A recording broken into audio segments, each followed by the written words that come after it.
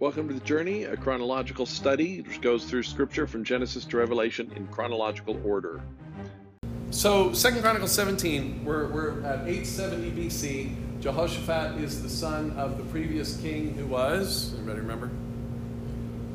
What's that? Yeah, Asa. And so he's the son of the previous king. And so 870 he takes over, and this is what it says. Jehoshaphat, his son, succeeded him as king and strengthened himself against Israel. He stationed troops in all the fortified cities of Judah and put garrisons in Judah and in the towns of Ephraim that his father Asa had captured. The Lord was with Jehoshaphat because he followed the ways of his father David before him. He did not consult the Baals, but sought the God of his father and followed his commands rather than the practices of Israel. The Lord established the kingdom under his control, and all Judah brought gifts to Jehoshaphat so that he had great wealth and honor. That is all we're going to get about Jehoshaphat today. It's just setting the stage. He's a good guy. He's in Judah. He has peace. He has prosperity. He has power. He's following God. And he has priests and Levites going around. So this is a good moment for Judah. It's almost exactly contrasted by the worst moment, aside from the exile itself, for Israel. All right, they get the worst king. Okay, but before we learn anything or very much about Ahab, we start learning about Elijah. And in fact, our first introduction to Ahab really is through Elijah. Okay, we're gonna start reading a little bit about Ahab. But this story with Elijah and Ahab doesn't end today. It goes on. Ahab has more to do. But here we go. Elijah is a very pivotal figure in Scripture. Now, Elijah the Tishbite from Tishba in Gilead said to Ahab, "As the Lord, the God of Israel lives, whom I serve, there will be neither dew nor rain in the next few years, except at my word." So this is fascinating because it feels like we pick up a little bit in the middle of the story, doesn't it? Elijah and Ahab obviously already know each other. There's something, but our first introduction to him is confronting Ahab with bad news. And Elijah does it in a very strong and forceful but accurate way, right? He says, hey, I'm just telling you something. First of all, this is what God says. Secondly, I serve God, not you, right? Elijah's right off the bat saying, I'm not your prophet. I'm God's prophet. And God has sent me to tell you there's going to be no dew nor rain. Now think about that. Not just no rain, but it's going to be a severe drought. There's not even going to be dew. There's going to be no humidity. It's going to be bad. For the next few years, he says. It turns out it's going to be about 3.5 years. Which is a long time, right, to go without rain. And when you have a drought like that, it causes famine. So this is going to be a bad time. And Elijah tells Ahab. Now, what's interesting, and I'll tell you this, and you will see ample evidence of it as we go.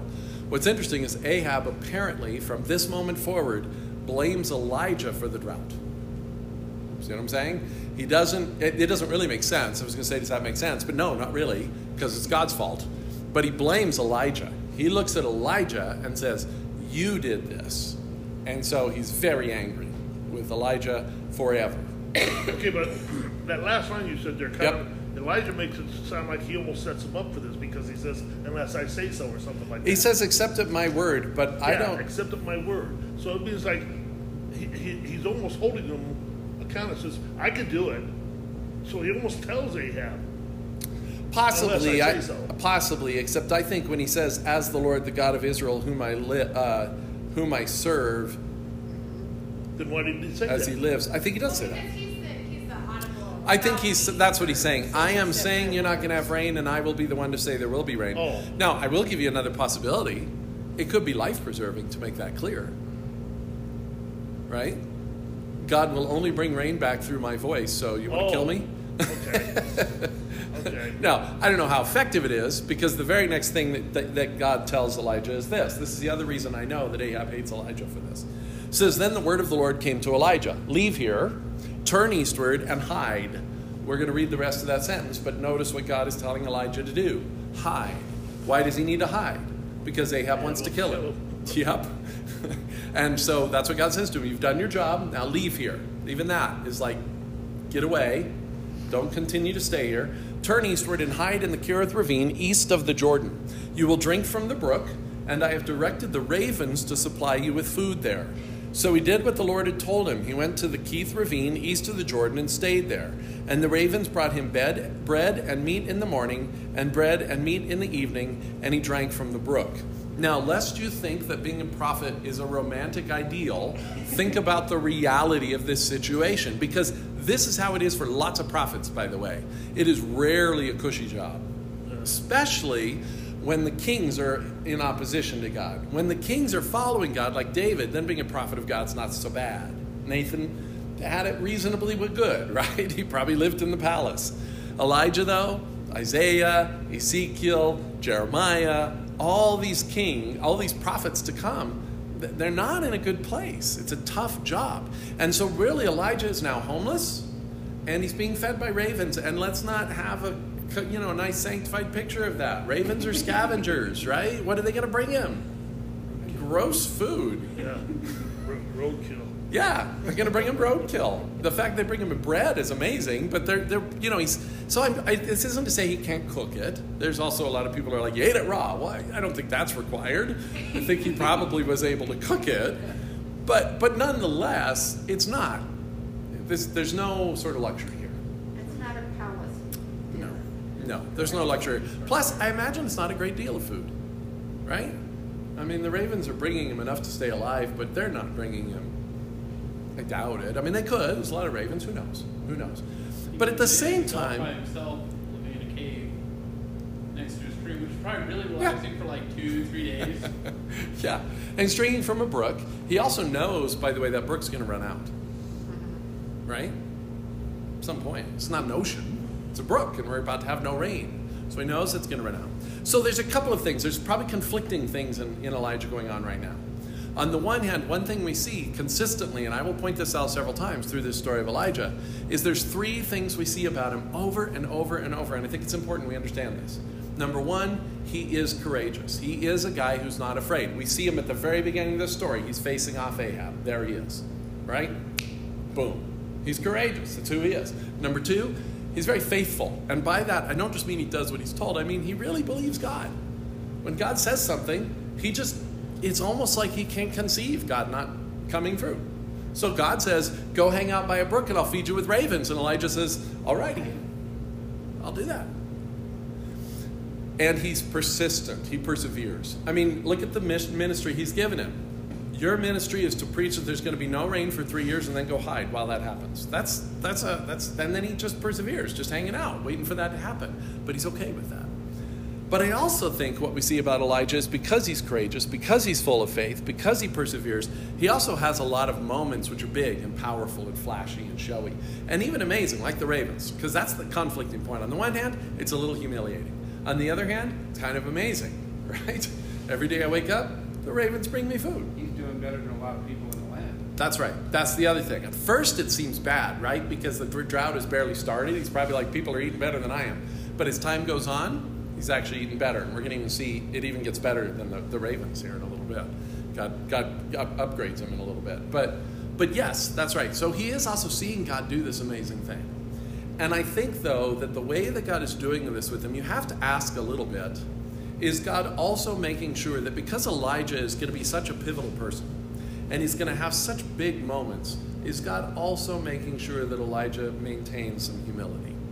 Because being fed by ravens is just not sexy. It's just not powerful. And I do think we see that. And the very next thing we see, I think we see the same thing, that Elijah has to be humble to be able to go where he needs to go. Just bear that in mind. So we've seen God do this lots of times, all the time. He never does anything the same way twice. Sure. So when he fed the Israelites, he just dropped manna from heaven. That's right. So is there something else significant about the ravens that he's doing this, or is it just because it's something different? I think it's different. I do think it's a little more humiliating than dew on the ground. You're sharing the food with scavengers. I mean, and by the way, it's interesting that manna came from dew on the ground, and there's not going to be any dew on the ground. So that's also interesting. Just that's part of it. Has to do that. Yeah, it's also, but it is like the manna in the sense that it's day by day. Elijah has to trust that it's going to be there again that evening because they bring him food in the morning, they bring him food in the evening. Right. If they don't come back in the evening, they didn't. And that also makes me think they're only bringing enough for each meal, right? They bring him food in the morning. That's it. They bring him food in the evening. So I don't know. I don't know if there's any other significance that God has in mind with ravens. I do think it's kind of it's almost an unclean way to receive your food, right? And I do think there is something about that God is reminding Elijah, you're dependent on me. You're dependent morning and night. You're dependent every moment for these ravens to bring you food. And I am taking care of you. I don't want you to worry, but I do want you to remember where it's coming from. And I do want you to not get a big head, because you're going to do some big things, all right? So let's press on. It says, sometime later, the brook dried up because there had been no rain in the land. This is the author's very small, subtle, simple way of saying, guess what? Elijah was right. Right? God is fulfilling the prophecy. So then the word of the Lord came to him. Again, not before the brook dries up, but when it does. So here is Elijah hanging out, waiting for God. Okay, day by day, that brook has less and less and less. And now he walks out one day and he's like, I can't get any water out of this. And that's when God tells him the next phase. Then the word of the Lord came to him. Go at once to Zarephath in the region of Sidon and stay there. I have directed a widow there to supply you with food. I really want you to think about this phrase, because the idea of a widow supplying him with food is probably as surprising to him as a raven supplying him with food. Because the widows were charity. They were the people you gave charity to. They weren't the people that fed you, right? These are the people that had nothing. And so he says, go, I'm going to have a widow feed you. And so this is no less miraculous than the ravens. Maybe, and when you talk about humility, he has to ask her, he has to go beg a widow for food, essentially. That's how he could see it anyway, right? Beg a beggar. Yeah, which does not feel great, but again, he does it. So he went to Zarephath. When he came to the town gate, a widow was there gathering sticks. He called to her and asked, would you bring me a little water in a jar so I may have a drink? As she was going to get it, he called, and bring me, please, a piece of bread. So even kind of the two phase of this, I think it's very human, right? I mean, I wouldn't call it doubt, because he's asking at all, but it is sort of like almost you're testing the waters as you're going. Do you have some water? Oh, she's getting that. Okay, do you have some bread too? It's uncomfortable, it's awkward, he's kind of hanging out there. Being rejected by a widow is probably about as low as you can get, but here he is and he asks, and then she says this, as surely as the Lord your God lives. Fascinating to me, she uses basically the same phrase that Elijah used when he talked to Ahab at the very beginning. So is God sort of speaking through her, possibly? As surely as the Lord your God lives, she replied, I don't have any bread. Only a handful of flour in a jar and a little olive oil in a jug. I am gathering a few sticks to take home and make a meal for myself and my son, that we may eat it and die. I don't think she's being dramatic. This is a severe famine. The first people to suffer are going to be the people who didn't have much to begin with. They had no reserves. And she's looking at Elijah, and I don't even think she's unsympathetic. Because also notice she doesn't have to tell him anything. She actually reveals to him she does have enough for one meal. She didn't have to say that, in a sense. She could have just said, I don't have anything, right? It's like you're walking out of the grocery store and you've got a little bit of change in your pocket for your snack, and the homeless guy asks you for money, and, you say, maybe, I don't have anything, because you kind of don't, but you kind of do. And that's where she is. She's like, I don't have anything. I can't help you. And just to let him know how serious it is, honestly, this is our last meal. After this, we've got nothing. So really, we're just going to go home and eat this, and it's for my son, and then we're ready to die. And Elijah said to her, don't be afraid. Now, again, this is Elijah's faith. This is where he's just like, oh, I know God's plan now, because this is who God is. And maybe he told Elijah, maybe he didn't, but either way, Elijah's like, God told me the widow was going to feed me. If the widow's going to feed me, he's going to have to provide for her, and that's good news for her. So that's what he tells her. He says, hey, don't be afraid. Go home and do as you've said. Okay, that's a weird statement. I'm going to go home, make some bread, and die. He didn't mean that, obviously. But he obviously meant you're going to go home and make a little bread. He doesn't even mean for you. He's about to spring that on her in a second. He says, go home and do as you have said, but first make a small loaf of bread for me from what you have, and bring it to me, and then make something for yourself and your son. For this is what the Lord, the God of Israel, says. The jar of flour will not be used up, and the jug of oil will not run dry until the day the Lord sends rain on the land. That's an awesome statement. That's an awesome place. He says this is what the Lord says, so I'm guessing God did tell him this. So he says to her, not only does he promise her you're going to be okay for another few days, he says you are going to have enough food for the rest of the drought. And you're the only person God's making that promise to. Well, maybe me too. But we're the only ones. So look at that. Well, it does require faith on her part, right? She has to make his food first. She has to use up the rest of what she has first. So let's give her the credit because she does. She went away and did as Elijah had told her. So there was food every day for Elijah and for the woman and her family. And I love the author here. No drama, no nothing. He's just like, she did that and they had food. Okay, miracle. For the jar of flour was not used up and the jug of oil did not run dry, in keeping with the word of the Lord spoken by Elijah. So here Elijah now, and it doesn't say this, but everything we see indicates he's probably living in their house too, which seems reasonable. And if I have someone in my house who's keeping my flour and oil running, I'm absolutely going to let him live in my house. So I'm guessing he's living with her. So this is a step up for him. If you're anybody but Elijah, you might be tempted at this moment to think, how come it didn't start this way? You know, how come we had to do the whole raven thing? But that's all right. So here he is. He's just walking through the journey here. And he's not doing anything amazing, but amazing things are happening around him. So when he was being fed by the ravens, he was given meat bread. Now he's just eating bread. It's true. And that's what they're talking about. All Bread they've and water. got is flour and oil. So maybe it's a all step they're down living in on that is sense. Yeah, maybe so. Sometime later, the son of the woman who owned the house became ill. He grew worse and worse and finally stopped breathing. And she said to Elijah, "What do you have against me, man of God? Did you come to remind me of my sin and kill my son?" So we don't know what her sin is, but isn't it interesting that that is immediately her response? She's not really she is blaming God, but she's also, she's feeling guilty. We don't know about what, but she's feeling guilty and seeing that as the reason. And the irony is not lost here because Elijah is here and that's the only reason her son is still alive.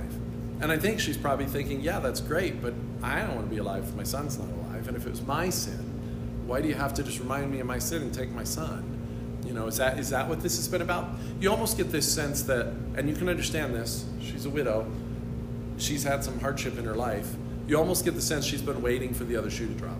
She's like, I've got this man of God in my house, my fortune is amazing right now, I have enough food and water to survive, and then her son dies, and you can almost feel her thinking, of course. You know, when you make a wish with a genie, there's always a drawback. When you wish upon the monkey's paw, there's always a dead guy coming out of the grave to get you. If you don't know that story, there you go, that's the spoiler. But the point is, you can kind of see that. It seemed too good to be true, and now I see it was, because sure, I'll have flour and water until the rain comes back, but my son's dead. So she goes to the man of God and says, is that really what this has been about? Give me your son, Elijah replied. He took him from her arms, carried him up to the upper room where he's staying, and laid him out on his bed. He is staying there. Yeah, you're right. Then he cried out to the Lord, Lord my God, have you brought tragedy on this widow I am staying with by causing her son to die? Then he stretched himself out on the boy 3 times and cried out to the Lord, Lord my God, let this boy's life return to him. Again, we see some interesting things about Elijah. I do think this is a moment where God has not told him what's going to happen. Do you see that? Because he asks, I don't know. Did you do this, God? But even not knowing, he's still pleased with God. And he does it 3 times.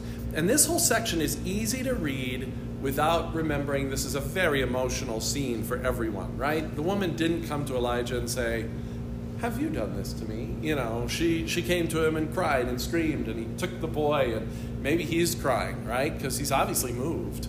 And he takes the boy upstairs and he lays him out, and then he says he lays on the boy. I mean, I think this is a very emotional moment. He's covering the boy and he's just crying out to the Lord. And I don't think it's 3 quick prayers. I think it's 3 moments of pleading with God. And here again, we see Elijah's faith at this moment, not in what God has said, but in who God is. I think he's just thinking, this is not like you, God. Would you bring me here just to destroy her son? That can't be what's going to happen, right? I mean, it could be, but I have a hard time understanding that. But you also see his persistence, right? I mean, how many of us would do this once and then go, well, yeah, bringing people back to life doesn't usually happen. It was worth a try. I was faithful enough to try. But he tries 3 times. And the question is, would he have tried 4 times? Would he have tried 5 times? We actually have no idea. Because what happens after 3 times is the Lord answers his prayer. So in other words, he kept going until the Lord answered. So I don't want to make too much of it, except it does, again, tell us a little bit about who Elijah is. He is a man of courage, because it takes courage to take that son, take him up and try this, because you're just giving false hope, baby. Now, I do notice he didn't promise her anything, right? He didn't say what he was going to do. Just took her son. She's certainly hoping something. But I also think these are important, these stories. We hear them, we know that people come back to life in Scripture. I just think it's really important to remember that this is as unusual for them as it would be for us. His heart was devoted to the ways of the Lord. Furthermore, he removed the high places and the Asherah poles from Judah. In the 3rd year of his reign, he sent his officials Ben-Hail, Obadiah, Zechariah, Nethanel, Micaiah to teach in the towns of Judah. Remember the names of Obadiah and Micaiah. We're going to run into another Obadiah. It's unlikely that it's the same Obadiah, because the Obadiah we're going to run into is actually in Israel, and he's working for Ahab. So it's unlikely, unless, now there is, when we get there, I'll tell you there's one reason that it's possible, in fact, that Obadiah is the same Obadiah who ends up for Ahab. When we get there, I'll tell you why, but it's unlikely. But Micaiah does also come up, and he may be the same Micaiah, but again, it's not necessarily. The big thing about Obadiah is it seems to be a pretty common name in the Old Testament, so I wouldn't make too much out of that. But his name is going to be prominent, so I did want to mention him. He's a supporting character in the big melodrama of Ahab and Elijah. With them were certain Levites, Shemaiah, Nethaniah, Zebediah, Ashel, Shemiramoth, Jehonathan, Adonijah, Tobijah, and Tob-Adonijah, and the priests Elishama and Jehoram. And they taught throughout Judah, taking with them the book of the law of the Lord. And they went around to all the towns of Judah and taught the people. And the fear of the Lord fell on all the kingdoms of the land surrounding Judah, so they did not go to war against Jehoshaphat. So what happens is he actually assigns some people. He takes his officials, and he takes the priests, and he takes some people who it just says also, Levites. So he takes the priests and some Levites and some officials, basically sends them out to educate everybody on the law, to remind them what it was like under David. And it's interesting that an interesting side note of this is that the surrounding areas become afraid of Judah. Because the reality is it's still near enough in history to David and Solomon's reign that people know when Israel, or in this case Judah, has their act together and are following God, they're unstoppable. And so they look at what's happening in Judah and they're like, uh-oh, they're getting serious. Here we go again. So we should be careful. The fear of the Lord fell on all the kingdoms of the land surrounding Judah, so they did not go to war against Jehoshaphat. Some Philistines brought Jehoshaphat gifts and silver as tribute, and the Arabs brought him flocks, 7,700 rams and 7,700 goats. And Jehoshaphat became more and more powerful. He built forts and store cities in Judah and had large supplies in the towns of Judah. He also kept experienced fighting men in Jerusalem. Their enrollment by families was as follows. From Judah, commanders of units of 1,000, Adnah, the commander, with 300,000 fighting men. Next, Johanan, the commander, with 280,000. Next, Amasiah, son of Zikri, who volunteered himself for the service of the Lord, with 200,000. From Benjamin, Eliada, a valiant soldier with 200,000 men armed with bows and shields. Next, Jehozabad, with 180,000 men armed for battle. These were the men who served the king, besides those he stationed in the fortified cities throughout Judah. So he's powerful, he's got a good military, people are willing to fight for him, they're following the ways of God. This is a good king, this is a good moment, right? So far, it's as close as we've gotten to David. And you see some of the same kind of descriptions. Side note. So does he, you said the Philistines are bringing him gifts too. Are they on good terms with the Philistines? Or? Well, I think it says that right after it says the fear of the Lord struck the kingdoms around Judah. So I think what it's indicating here is the Philistines are in the same circle. They're like, ooh, we remember when David was following God and it was strong, and this guy's following God. Let's get in on the good side. So they're just trying to maintain peace. I think so. They're not really... Right. Okay. Right. I don't think there's been sort of any official alliance. I think they're just like, we recognize that you could be the resurgence of Israel. At least that's what they're afraid of, I think. Another interesting side note, not really terribly significant at all, but interesting. Every time Benjamin comes up, and not every time, often when Benjamin comes up and it's talking about their military strength, it often identifies them as being people who are good at long-range weapons. Whether it's the sling and the stone or whether it's the bow and the arrow. That's just something we see a lot. It doesn't mean anything, but it's just something interesting about the tribe of Benjamin. It seems to be something that they consistently are known for. And so here he mentions all these people, but only from Benjamin does it mention that these men are armed with bows. So here Elijah is, he's doing this. He's actually expecting God to rescue this boy, though. That's incredible. That's amazing. He's at least expecting the possibility. And so far as we know, he has had no model of this anywhere, right? This has not happened. that we've read so far. Do we have another story in the Old Testament where someone has been brought back to life? I don't think so. He's demeaning their God, right?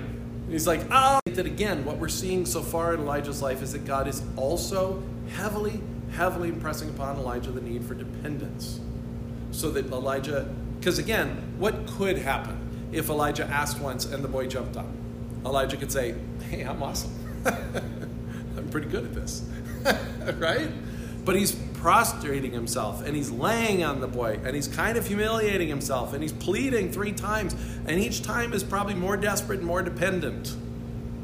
So I think a lot of it, from the raven to the widow to what happens with the boy, part of it is teaching Elijah, it's me, buddy. Stay humble, stay dependent. You can't control me. You can, but just trust me. And I think that's part of the reason of waiting. David also said he didn't do it 3 times. What he did was he did it until God raised the boy back to life. It just happened to be 3 times. But Elijah didn't go in there saying, I'm going to do this 3 times. I think that's true. It was just being persistent. I think he's just doing it over and over. After 3 times, he came back to life. He was just being persistent about it. I guess, too, that makes sense, too, because it did become a really dependent situation. Like, God has to come through in some way here. Right. He's going to keep doing this. There's nothing he can do. And so again, and there are reasons I'm stressing what we're learning about Elijah, because there's a twist in this plot here that we're going to get to in a little bit. But so what we're learning about Elijah is when God tells him to do something, he does it quickly. And it's interesting how God even uses words like quickly, like leave now and go at once and all these things. And he just go. And he does. And then when God doesn't tell him what to do, he still throws himself in front of God and says, you got to do it. You got to do it. So let's go on. The Lord heard Elijah's cry, and the boy's life returned to him, and he lived. Again, the author of 1 Kings is very matter-of-fact about some of these things, right? He's just like, and by the way, that's what happened. Elijah picked up the child and carried him down from the room into the house. He gave him to his mother and said, look, your son is alive. And again, you have got to put on your movie imagination moments here, because this has got to be an amazing moment, right? This is, for Elijah, it's a great moment. He's like, I get to take her son to her and show him he's alive, which is just awesome. She gets to see that her son, who she was convinced was dead, is alive. You know, the boy is just probably confused. But I think it is one of those, it's just, you got to picture this being just an extremely exuberant moment. It's a big, big deal. Look, your son is alive. Then the woman said to Elijah, now I know that you are a man of God, and that the word of the Lord from your mouth is the truth. Now this is interesting to me because there's a small contrast. Nobody would argue that the widow was anything but faithful. I argue that she is full of faith, right? She made the bread for him before she made it for herself. Okay, I'm not arguing she's not faithful. But there is a little bit of contrast in the solidity of her faith versus the solidity of Elijah's, because she's already been witnessing a miracle for several days. But she and it's only now that she says, I believe that you're a man of God. I think it's interesting, too, she doesn't go up into the room with Elijah, which could actually mean either way. It either means that she's completely in despair, and she's like, whatever. Sure. Or it means that when she comes to him angry, she's not just yelling at him, she's hoping that there's something he can do. And when he takes her son, she's like, I'm going to see what he does. And God has worked for him before. And here's what I would say. I'm not, again, accusing her of a lack of faith. I think she's a hero in this story, and we ought to see her that way because she is used by God for Elijah in a great way. But it's the kind of doubt that I often feel, and it's this kind of doubt. It's the kind of doubt where you don't know that you're experiencing doubt. You're moving according to the way that God's asking you to move. You're doing the things you should do. You're looking for him to do something, but you only realize that there's been a lot of doubt behind it when God does what he promised, and you go, oh, he actually did it. And then you realize, oh, I only kind of believed it. Whereas Elijah almost comes the other direction. He's so convinced that God is who he is that he's willing to lay on this boy until God brings it back to life. And when he does, I'm sure Elijah had a certain sense of surprise and delight, because I'm sure his faith is not, beyond human. But I do think there's a point in which he's less surprised than anybody. I think there's an idea where when it happens, he's like, that is great. That is fantastic. I didn't know for sure it was going to happen, but I sure thought it might, or I wouldn't have even bothered. And now I don't have to go wash. Yeah, that too. Well, I'm wondering too, it seemed like possibly that she was putting some of the reliance on herself, because especially when she was talking about like you were saying, it seemed like she was waiting for the other shoe to drop, and she was talking Yeah. And I mean, if you are putting some of that reliance on yourself instead of God's faithfulness, then it makes sense that she wouldn't. And think about that phrase, and I know that the word of the Lord from your mouth is true. What is she talking about? Well, one thing we know he told her is that she will have bread and oil until the rain comes back. Well, so she now has more confidence in that. But Elijah's been living with her. From what you know about Elijah, do you think he's quiet all the time? I don't. I think he's been talking her ear off. I think he's been telling her all sorts of stuff. When she says to him, "Are you just here to remind me of my sin?" Doesn't that sound kind of familiar? I think he knows what her sin is. I think they've discussed that. I think there's even things he's told her about that. We don't know, possibly about grace, possibly about forgiveness, possibly about God being God, possibly about, is it possible that part of what she's saying is, you've been telling me good things, and I've been afraid to believe them, but now I've seen this amazing thing, and now I believe you. I don't know. It's a little speculative, but it feels a little bit like it to me. And what we discover is that basically Jezebel is a huge devout follower of Baal, and Ahab seems to just be fine to follow Jezebel. And that between the two of them, they've done everything they can to make this the national religion of Israel. So this is pretty far along, right? Now, the people of Israel are doing their hedging, their bets, splitting the difference. We'll see that in a little bit, where they still want to worship the God of Israel as they know him, and they still want to worship Baal at the same time and kind of see who wins.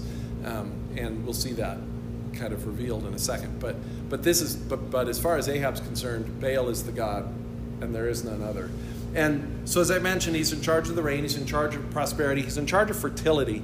He and his sister are both in charge of fertility, and the way it kind of unfolds is that Baal is in charge of the prosperity end of fertility, like crops and kids. And Asheroth is in charge of the sensual end of fertility, meaning what provides children.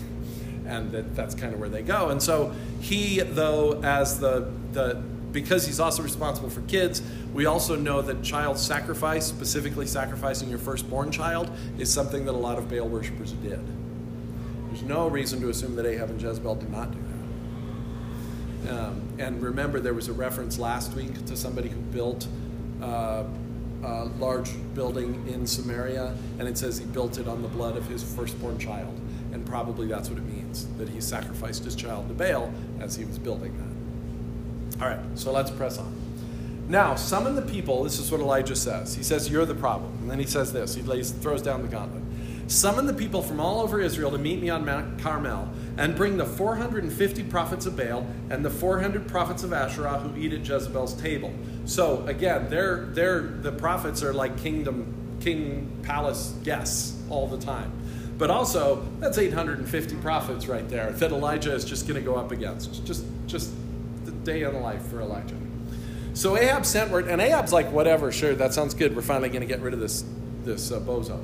So Ahab sent word throughout all Israel and assembled the prophets on Mount Carmel. And Elijah went before the people and said, how long will you waver between two opinions? If the Lord is God, follow him. If Baal is God, follow him. But the people said, nothing. So it's not like they said to him, no, we're going to follow Baal. And it's not like they said to him, yes, we'll follow God. It's like they just continued to do what? Waver between two opinions. They can't answer him. They're just like, we don't want to.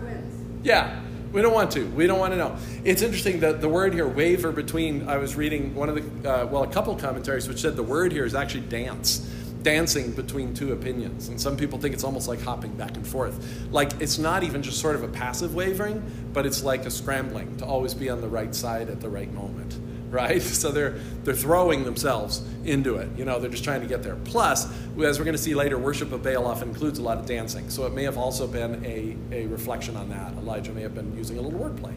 Well, and for the last 3 years, Baal hasn't alleviated the drought. Correct. God has caused it, which the wrong takeaway then is that we should not then worship God. Right. I guess we Right. should turn towards it. But I can see how it would be a takeaway is, well, neither one is doing us any good. But I do think that's his point, is that he's like, this, now you've tested Baal and it's not working. Right. So why do you keep wavering? Yeah, you're right. People will get whatever they want to get out of things sometimes. Right. And again, Elijah's courageous and he's faithful and he's persistent. He's not only, now that he's out of hiding, now that God has given him permission to come out of hiding, and it's reasonable to assume he never would have been in hiding if God hadn't commanded it, right? Now that he's come out of hiding, he is full force. He's like going around to everybody. He's like, hey, I'm here, and I'm here. Where are you? And everybody's like, I don't know. We're not sure. Then Elijah said to them, I am the only one of the Lord's prophets left, but Baal has 450 prophets. Wait. Is this true? No. It's not true. Does Elijah know it's not true? Yes. Yes, he knows it's not true. I'm not going to make a lot of it now. I'm going to make a lot of it later. But I want you to remember this statement. It may seem like he just got carried away in the moment, but it seems pretty relevant. It's not that long ago he had this discussion where Obadiah told him there are at least 100 other prophets. And for Elijah to say, I'm the only one left, feels a little bit glory-grabbing, perhaps. Right. Perhaps he's just standing in defense to them. That is a reasonable argument. Let's press on and see. He says, I am the only one of the Lord's prophets left, but Baal has 450 prophets. Get 2 bowls for us. Let Baal's prophets choose one for themselves, and let them cut it into pieces and put it on the wood, but not set fire to it. I will prepare the other bowl and put it on the wood, but not set fire to it. Then you will call on the name of your God, and I will call on the name of the Lord, and the God who answers by fire, he's God. This is simple. It's elegant. It's the kind of, think about magicians that you go, see, this is how you want a magic trick to be. Kind of just simple. I'll call, and if there's fire, right? We're not going to have a curtain or do all these shenanigans. We're just going to have bowls on things and say fire and see who wins. But it also means it could just spectacularly fail because maybe no fire comes from anybody. That doesn't actually help Elijah. You understand that? The Baals win if nothing happens. The Baals win if Baal happens. And Elijah only wins if God happens. Right? And the Baals don't. And the Baals don't. That's true. If they both have fire, he still loses. You're right. So he only wins if a miracle occurs. It's reasonable to assume God has told him to do this. I don't think he just magically decided to do this. Because it works. Otherwise, I would question. The God who answers by fire, he is God. And all the people said, what you say is good. Yeah, they're like, we don't know what to choose. We don't know how to tell. We don't know who to trust. And he's like, well, here's what we're going to do. And they're like, that'll work. We like that. That would be very convincing. Yes, that's a good plan. And Elijah said to the prophets of Baal, choose one of the bowls and prepare it first, since there are so many of you. Okay, this is funny. Elijah has a definite sarcastic streak, which is about to come out in spades throughout the rest of this conversation. But it starts right here, because this is a goofy thing to say, right? It's like Chuck Norris standing in front of 9 people and saying, you take the first blow because there's only 9 of you, right? That's kind of what he's saying. He's like, you take the first bowl because there's 450 of you and there's just me. So you need the head start. You get to choose. Choose one of the bowls and prepare it first, since there are so many of you. Call on the name of your God, but do not light the fire. So they took the bowl given them and prepared it. And they called on the name of Baal from morning till noon. Baal, answer us, they shouted. But there was no response. No one answered. And they danced around the altar they had made. And at noon, Elijah began to taunt them. So for 4 hours, he just lets them go at it. And I'm just imagine, just chuckling the whole time. But notice he's giving him 4 hours. He wants to make sure there's no question about any of this, right? They can't say later, we didn't have enough time. You know, we just need a little longer. But at noon, he does start to taunt them. He doesn't close it down, but he does start to taunt them. He says, shout louder, he said. Surely he is a god. Perhaps he is deep in thought, or busy, or traveling. Maybe he is sleeping and must be wakened. And by the way, there's pretty convincing evidence that the word busy used here is actually a, what's the other word? Not metaphor, but yes, a metaphor. It's a metaphor for using the pot, going to the bathroom. After a long time, in the 3rd year, all right? That's a long time. 3 years ago, he went to Ahab and said, there's going to be no rain. There's been no rain all this time. Now, we didn't know at the beginning that it was going to be 3 years. No, he just said a few years. We knew, but we Yep. know. Okay. You're right. We know, but you're right. It didn't tell us. I should have held on to that. My usual form would have been to do so. Don't know why I spoiled that. Spoiler alert, I should have said. It's 3 years. Okay. That's not a spoiler. No, it's not. I agree. Because everybody knows a few is 3. Are we all agreed? It's now scriptural Was it a that couple? a few is 3. Okay. After a long time in the 3rd year, the word of the Lord came to Elijah. Go and present yourself to Ahab, and I will send rain on the land. Now, consider this. God even told Elijah, hide for 3 years, right? So Elijah knows, if I show myself to Ahab, I'm in danger.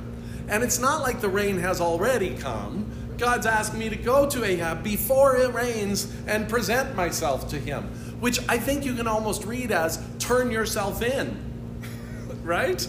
I mean, it's not like that's the Hebrew. I'm just saying that's the feel, right? Turn yourself in. Go to the man who's been trying to kill you and say, here I am. And once again, if Elijah's who we know him to be, he's going to be courageous, he's going to be quick to respond to what God says, and he's going to persevere, even though initially he's going to have a hard time getting to Ahab. And guess what? All 3 of those are true. That is exactly what we're about to see. Probably immediately visibly more nourished than every other person. That's true. That's true too. Like, That's- they hated you before. That's a good point. Yeah. How fair is this? Yeah. He's got a little glow. His skin isn't all peeling off. Yeah, you're probably right. That's a really excellent point. That's Not a on a low-carb diet. yeah, that's true.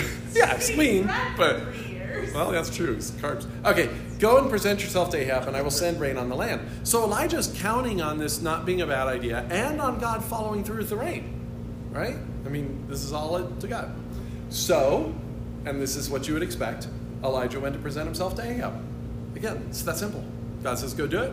Elijah says, cool. And in some ways, you get the sense from Elijah, he is the kind of guy, he's probably like, finally. You know, I've been doing what you asked me to do, God, but cooling my heels in this widow's house is not what I'm destined for. You know, come on.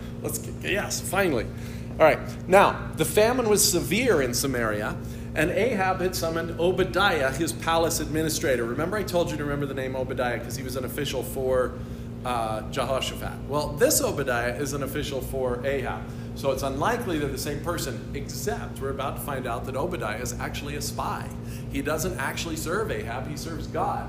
Is it possible that he was actually an official of Judah sent over to Ahab to get himself in there somehow as a spy? I think it's possible. I think it's not likely. But it's a fun story that commentators like to talk about. Why do you think it's not likely? Why? Because I don't know how you do that. How do you worm your way into Ahab's palace as an administrator? It's just hard. You see it on TV all the time. Okay, if you want to think it's likely, you can. It doesn't change the story really at all, so it's okay. That's not really paranoid for no reason. It does seem like it might be hard to. Yeah. Anyway, it doesn't tell us he is. It's just that the names happen to be the same. So you believe whatever you want, and it's totally fine. Now the famine was severe in Samaria, and Ahab had summoned Obadiah, his palace administrator. Obadiah was a devout believer in the Lord. While Jezebel was killing off the Lord's prophets, Obadiah had taken 100 prophets and hidden them in 2 caves, 50 in each, and had supplied them with food and water. Now, this is a lot. Imagine what's happening here. So Obadiah, and it says, I think we have to go with what the text says, what the author says. He's a devout believer. I think we're supposed to take from that he's where he should be. He's not being cowardly. God has him there to save people. Okay, so here he is. He's the palace administrator. Amazing, whether he came from Jehoshaphat or not, it is amazing this devout believer somehow ended up the palace administrator. He is the guy making the plans and the arrangements for the king. It's pretty crazy. And in this process, Jezebel is killing off all of the Lord's prophets. She can't get to Elijah. She's going to get to all the other ones she can. Well, that's kind of interesting. I mean, how many prophets are running around? Good question. A really important question, in fact. We'll get to that later. Obadiah had taken 100 prophets and hidden them in 2 caves, 50 in each, and had supplied them with food and water. Now, this is the other thing that's interesting. He's hiding them in caves, and he's regularly feeding 100 people out the palace's supplies. Oh. It has to be, right? Oh, yeah. Which is interesting because the next thing we're going to find out is that even the palace is running out of food. And would they have run out of food as quickly if he wasn't feeding 100 people every day? No, of course they wouldn't have. So it's amazing he's been getting away with this. That's pretty incredible. Again, they're probably not eating a lot, but they are 100 people living in 2 caves. By the way, just again, an interesting side note, commentators do point out this is the land of very large caves. So to say that they're hiding 50 people or 100 people in 2 caves is not problematic. In fact, they're multi-room caves. You know, they're almost like mansion caves. A lot of them. Jesus So. could feed 5,000? Yeah, true. All right, but you said, where are all these prophets? How many are there running around? That's actually a really important point. Hold that point. We're going to come back to that later. We know there's at least 100. And 1. And 2. We'll see, actually, because there's another one in a second. But all right. Or not in a second, but a little later. Ahab had said to Obadiah, and this is how much Ahab trusts Obadiah, by the way. He doesn't realize Obadiah is the reason they've run out of food. Ahab said to Obadiah, go through the land to all the springs and valleys. Maybe we can find some grass to keep the horses and mules alive, so we will not have to kill any of our animals. Now, this means a couple of things. It means that Ahab himself is eating fine, right? But it also means, as king of Israel, how much concern does he have for all the people in Israel? Much. None. He's exactly the kind of thing that Nathan accused David of. Remember when Nathan was telling that story? He's like, can you imagine a rich man who has a lamb and he goes and takes the lamb from the poor man because he wants to have a party with it? And David's like, that's horrible. That's exactly who Ahab is. He's like, I'm eating fine, but I don't want to kill my animal. My animals, which I'm guessing the rest of Israel also has already lost their animals because they go, right? Because when you run out of food and water, your animals are going to go before your son. Right? And so he's like, we'll just go take their grass and their water to feed the animals of the palace. This is how bad a king is. He's not just a sort of wicked man. He's terrible. Think about Solomon's standards, as bad as he was for what a king should be. A king should be there for the welfare of his people. A king should be there to serve his people. Ahab is there clearly not to serve his people. He doesn't care. And they've already been doing that if his animals are still alive 3 years. Yeah. He's been killing people's fields the whole time. Yeah. There's no way. So here he is. He's with Obadiah. He's like, go out and find him. Now, knowing Obadiah, I'm guessing he's going to do a terrible job of this, right? I think Obadiah's already got in mind, I'm not taking anybody's grass and water to feed your stupid animals. What I might do is see if I can find some grass and water, feed some people out there, and maybe some of those prophets I've hidden in the caves. I mean, whatever. But he's not going to do that. But it says they divided the land they were to cover. And again, if I wrote a movie about this, I don't know that this is true, but my artistic license, I would have dividing to cover the land be Obadiah's idea, just so he doesn't have to actually do this thing with Ahab, right? You go that way, I'll go this way. He's not going to do what Ahab wants. Ahab can go look. Ahab's not going to have a lot of luck, and Obadiah probably knows that too, because who's going to help Ahab? Nobody, right? So they divided the land they were to cover, Ahab going in one direction and Obadiah in another. As Obadiah was walking along, Elijah met him. So here comes Elijah, getting ready to present himself to Ahab, and along the way he runs into Obadiah, of all people, right? This is crazy. Obadiah recognized him. Obadiah recognizes him. He was there 3 years ago. He knows this. He's probably got a wanted poster all over the palace, right? I mean, everybody knows who Elijah is. Obadiah recognized him, bowed down to the ground, and said, is it really you, my lord Elijah? Yes, he replied, go tell your master Elijah is here. So Obadiah responds in subservience to Elijah because he recognizes him as the prophet who prophesied the rain. He knows this is a man of God. He's hidden all these other prophets in the caves. Maybe Elijah's coming to him to be hidden in the cave. He doesn't know, right? But he bows in front of him and he says, is it really you? Because maybe he thought Elijah was dead. I mean, who knows, right? He hasn't been seen. And he says, go tell your master Elijah is here. And this is Obadiah's response. What have I done wrong? Asked Obadiah. That you are handing your servant over to Ahab to be put to death. As surely as the Lord your God lives, there is not a nation or kingdom where my master has not sent someone to look for you. And whenever a nation or kingdom claimed you were not there, he made them swear they could not find you. But now you tell me to go to my master and say Elijah is here. I don't know where the Spirit of the Lord may carry you when I leave you. If I go and tell Ahab and he doesn't find you, he will kill me. All right? He's just concerned. He's thinking, if I go give him hope that you're around and then the Spirit of the Lord takes you, or I'm sure there's some doubt in his mind, you just change your mind. I mean, whatever happens and you're not here, I will die. And he says, it's not really just me. He says, you should know this about me, Elijah. I, your servant, have worshipped the Lord since my youth. Haven't you heard, my Lord, what I did while Jezebel was killing the prophets of the Lord? I hid 100 of the Lord's prophets in 2 caves, 50 at each, and supplied them with food and water. And now you tell me to go to my master and say Elijah is here? He will kill me. Elijah said, as the Lord Almighty lives, whom I serve, I will surely present myself to Ahab today. So you can see Obadiah's reaction. You can understand it. You could contrast it, I suppose, to Elijah's immediate response. But again, this is Elijah telling him, not God telling him necessarily. So his first reaction is, really? Are you sure about this? Because I will die, you will die. And I want to make sure you know I'm on your side, because I know I'm in the palace. But do you know that I did this? Now remember this. He has told Elijah about these prophets. This is an important point coming up too. So Elijah knows about this.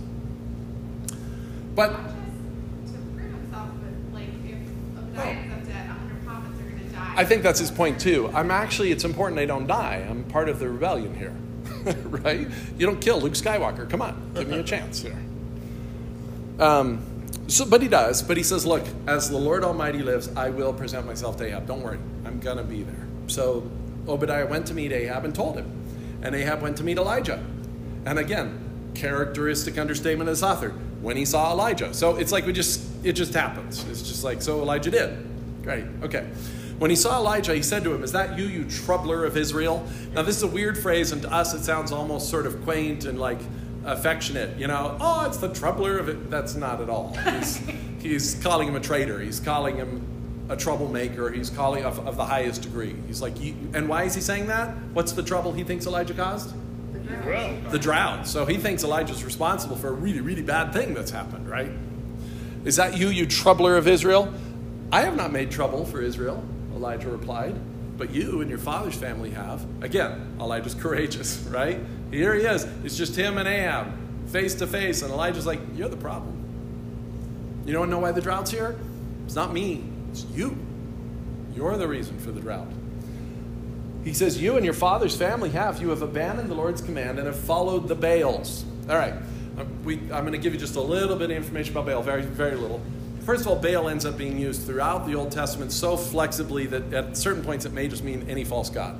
But as far as the Baals at the time of Ahab, first of all, the word Baal just means Lord. So that's why it could be kind of anybody. But there was in Canaanite mythology, there was the idea that Baal was a sister of Asheroth. And because we see Asheroth and her poles so often, we suspect this is that same mythology going on. So he's a sister at Asheroth, and he's the storm god. He's Thor. Okay? And he makes rain, and rain makes crops. And so he's responsible for crops. He's also, notice,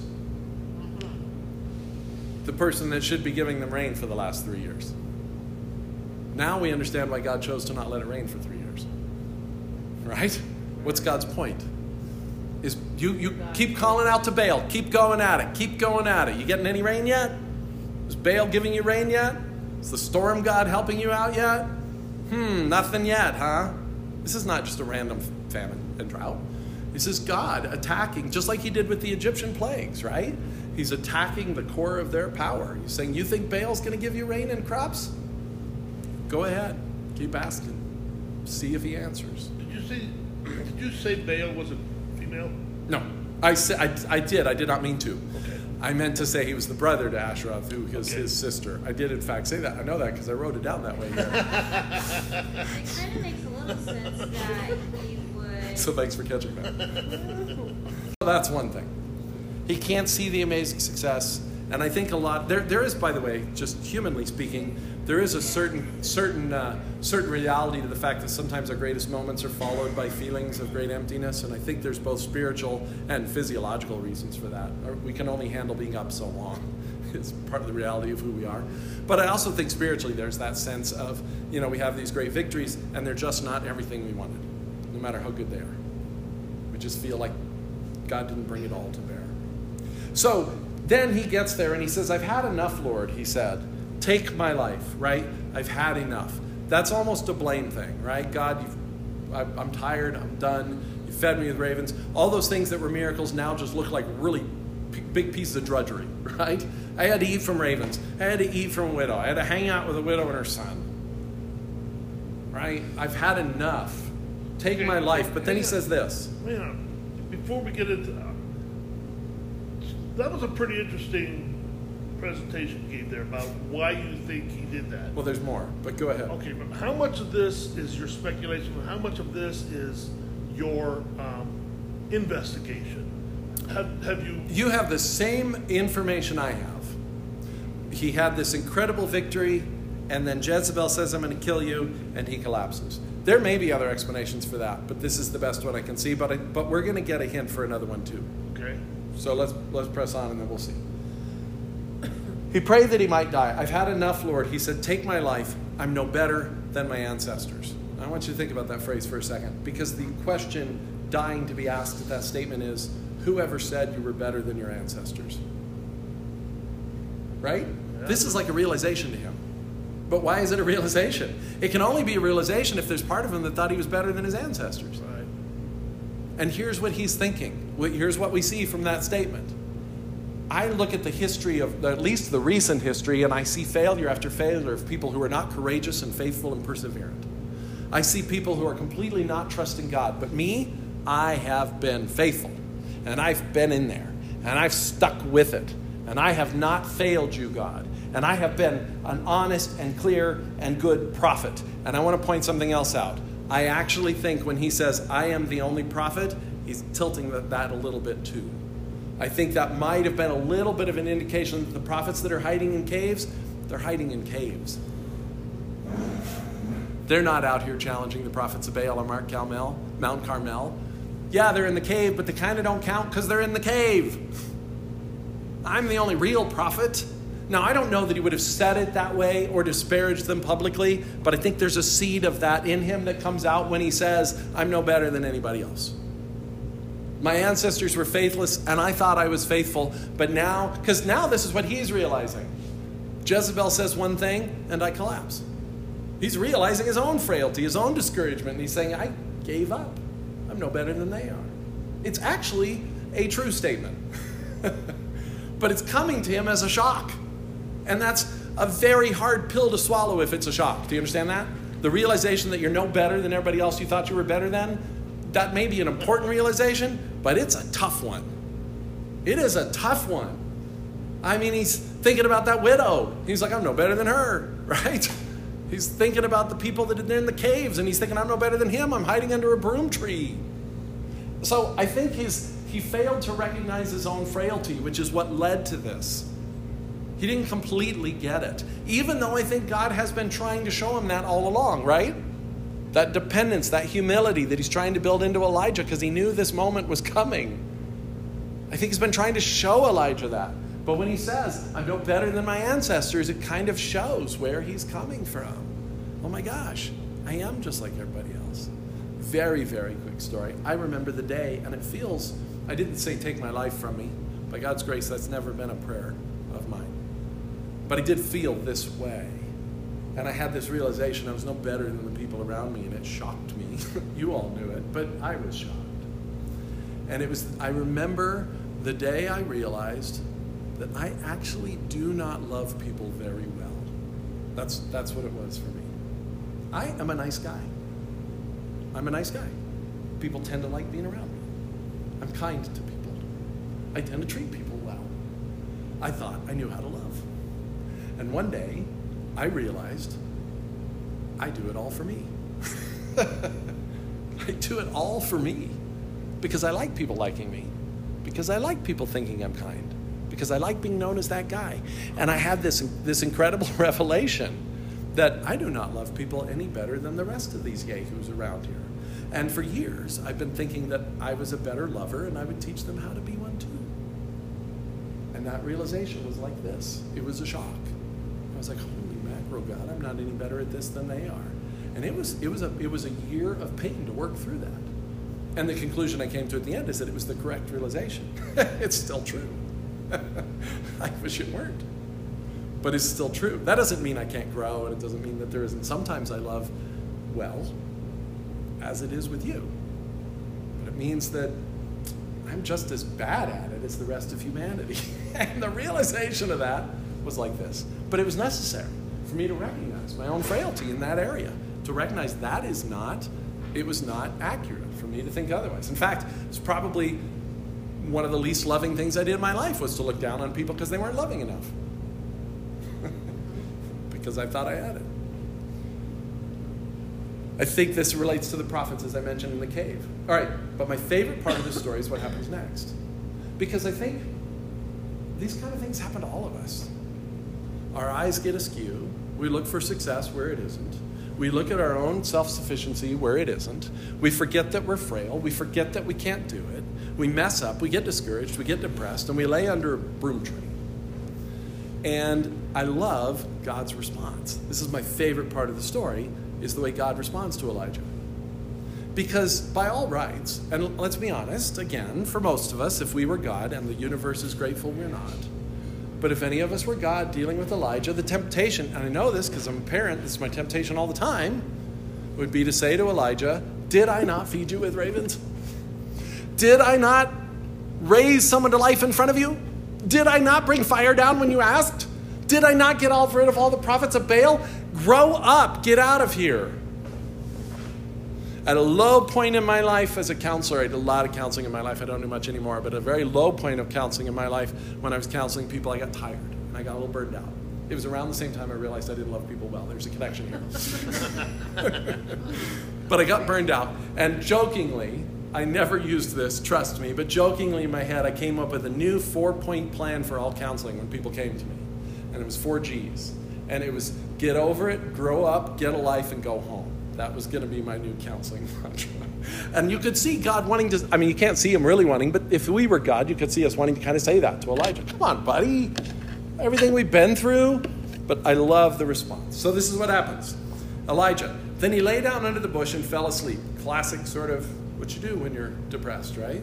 So he lay down under the bush and fell asleep. And all at once an angel touched him and said, get up and eat. And he looked around, and there by his head was some bread baked over hot coals and a jar of water. Now, the drought is over, but the famine's not. You understand that, right?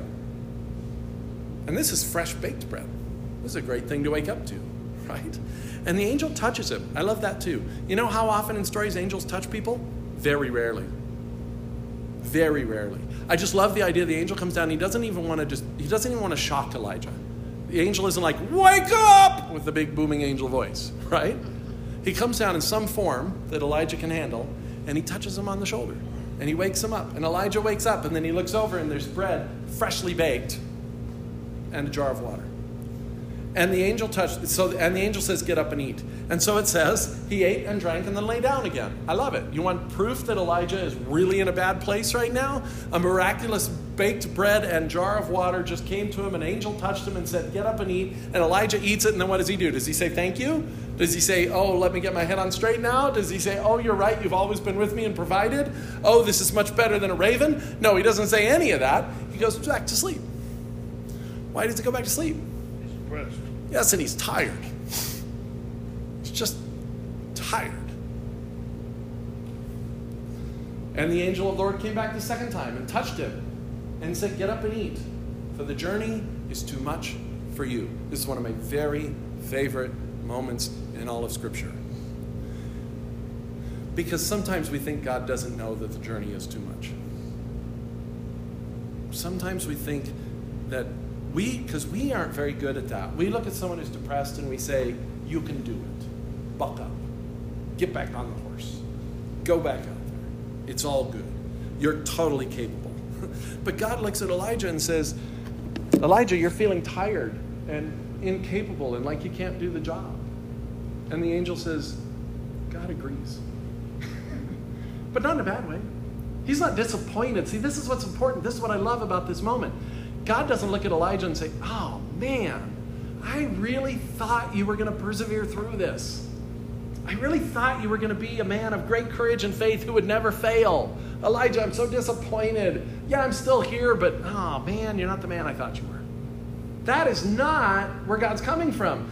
Because it isn't God, it isn't God who forgot that Elijah was frail.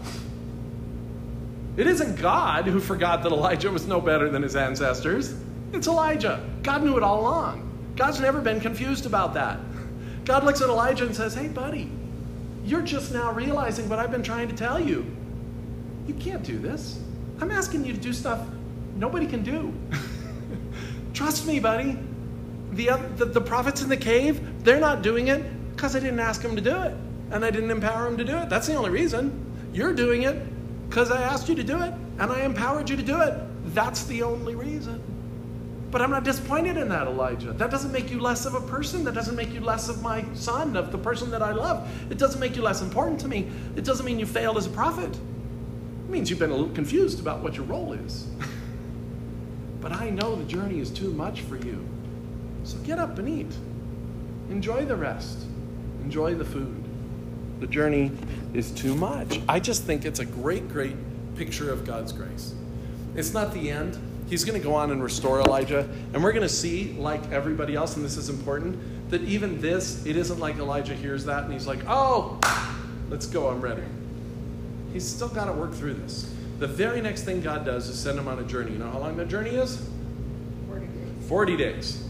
There's another very popular word. But 40 days is long enough to really reflect, isn't it? And if you think about the journey that God sends him on for 40 days, which passes in one verse in Scripture, because it's just like he marched 40 days to Mount Sinai, is where he goes. It's Horeb, which is Mount Sinai. But if you think about it, God's giving him a 40-day rest. He's giving him a vacation. He's giving him a sabbatical. He's giving him a chance to reflect. He's giving him a chance to process everything that just happened and come to grips with the idea that the journey is too much for him. Even the journey to realize the journey is too much is too much. I mean, that's what God's telling him here. You can't even make this 40-day journey of rest that I'm asking you to make. So do. So we'll talk about that next week. We'll pick up and kind of follow Elijah's restoration.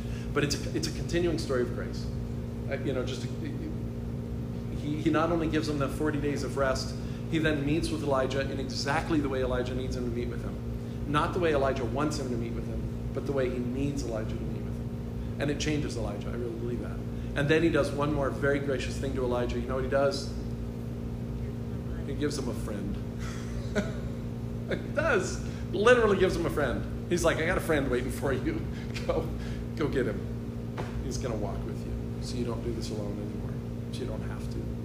It's just a great picture of God's grace, but it's also a great picture of the continuing ministry of Elijah. This moment does not disqualify Elijah. It doesn't take him out of the game. But it's real, and it's important. And it reminds us, I think, two things we have to remember. Success is what God calls us to. And responding faithfully to what he calls us to is what we need to learn to tune our success meters to, and not to the thing that we think is what should happen. I've become very convinced over the last several years that we, mostly meaning other pastors, we've done a huge injustice to pastors of small churches across our country. The average, I say small churches, but the truth is the average size church in America is 80 people, right? And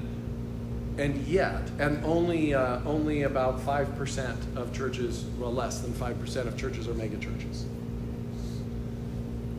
And yet, what we tell pastors is if they don't break that 100 barrier, they're not a church. We don't say it that way, but we say it. And we tell them they're doing something wrong. And we tell them they're failing. And we tell them they're not successful. And I've just become more and more convinced we're wrong. Maybe the reason the average size church is 80 is not because half of our pastors or more than half of our pastors are doing something wrong. Maybe it's because for most people, that's a really good number. Maybe there's a reason for that. I'm not saying the mega churches are bad, but maybe they're the exception for a reason. Maybe they're supposed to be. Maybe we should get broader instead of bigger.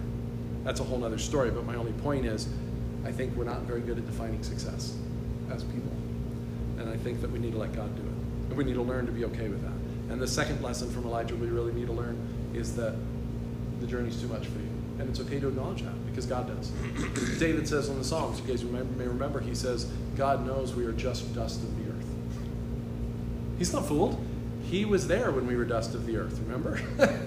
He was there when we were just sperm and egg. I mean, he was there. He knows that we're made of molecules. He knows that we're frail. It's okay. We need to acknowledge the journey's too much for us. And then the third thing we learn from the story of Elijah is that because God knows the journey's too much for us, that's why he promises to always be with us. And he's not disappointed in you. And he's not surprised that you're frail. And he's not waiting for you to buck up and get yourself together. He's just waiting for you to lean on him again. He's just waiting for you to listen to him again. He's just waiting for you to learn that next lesson of dependence on him. And he may feed you with ravens, which sounds really unpleasant to me, or he may feed you with a friendly widow, which sounds quite a bit better, or he may feed you in the palace of David. I don't know how he chooses and why he chooses what he chooses. But in wherever it is, he's with you. And he cares. And he's gentle. And he'll send his angel to touch you on the shoulder and remind you of that every now and then. And he'll let you sleep. And he'll bring you food. Today we're looking at 2 Chronicles 17 and 1 Kings 17 through 19. Thank you for listening to The Journey. Discipleship Matters is a ministry started by David McGill to help pastors, particularly of small and medium-sized churches, to achieve discipleship communities. To learn more about Discipleship Matters, visit davidmcgill, MEGILL.com.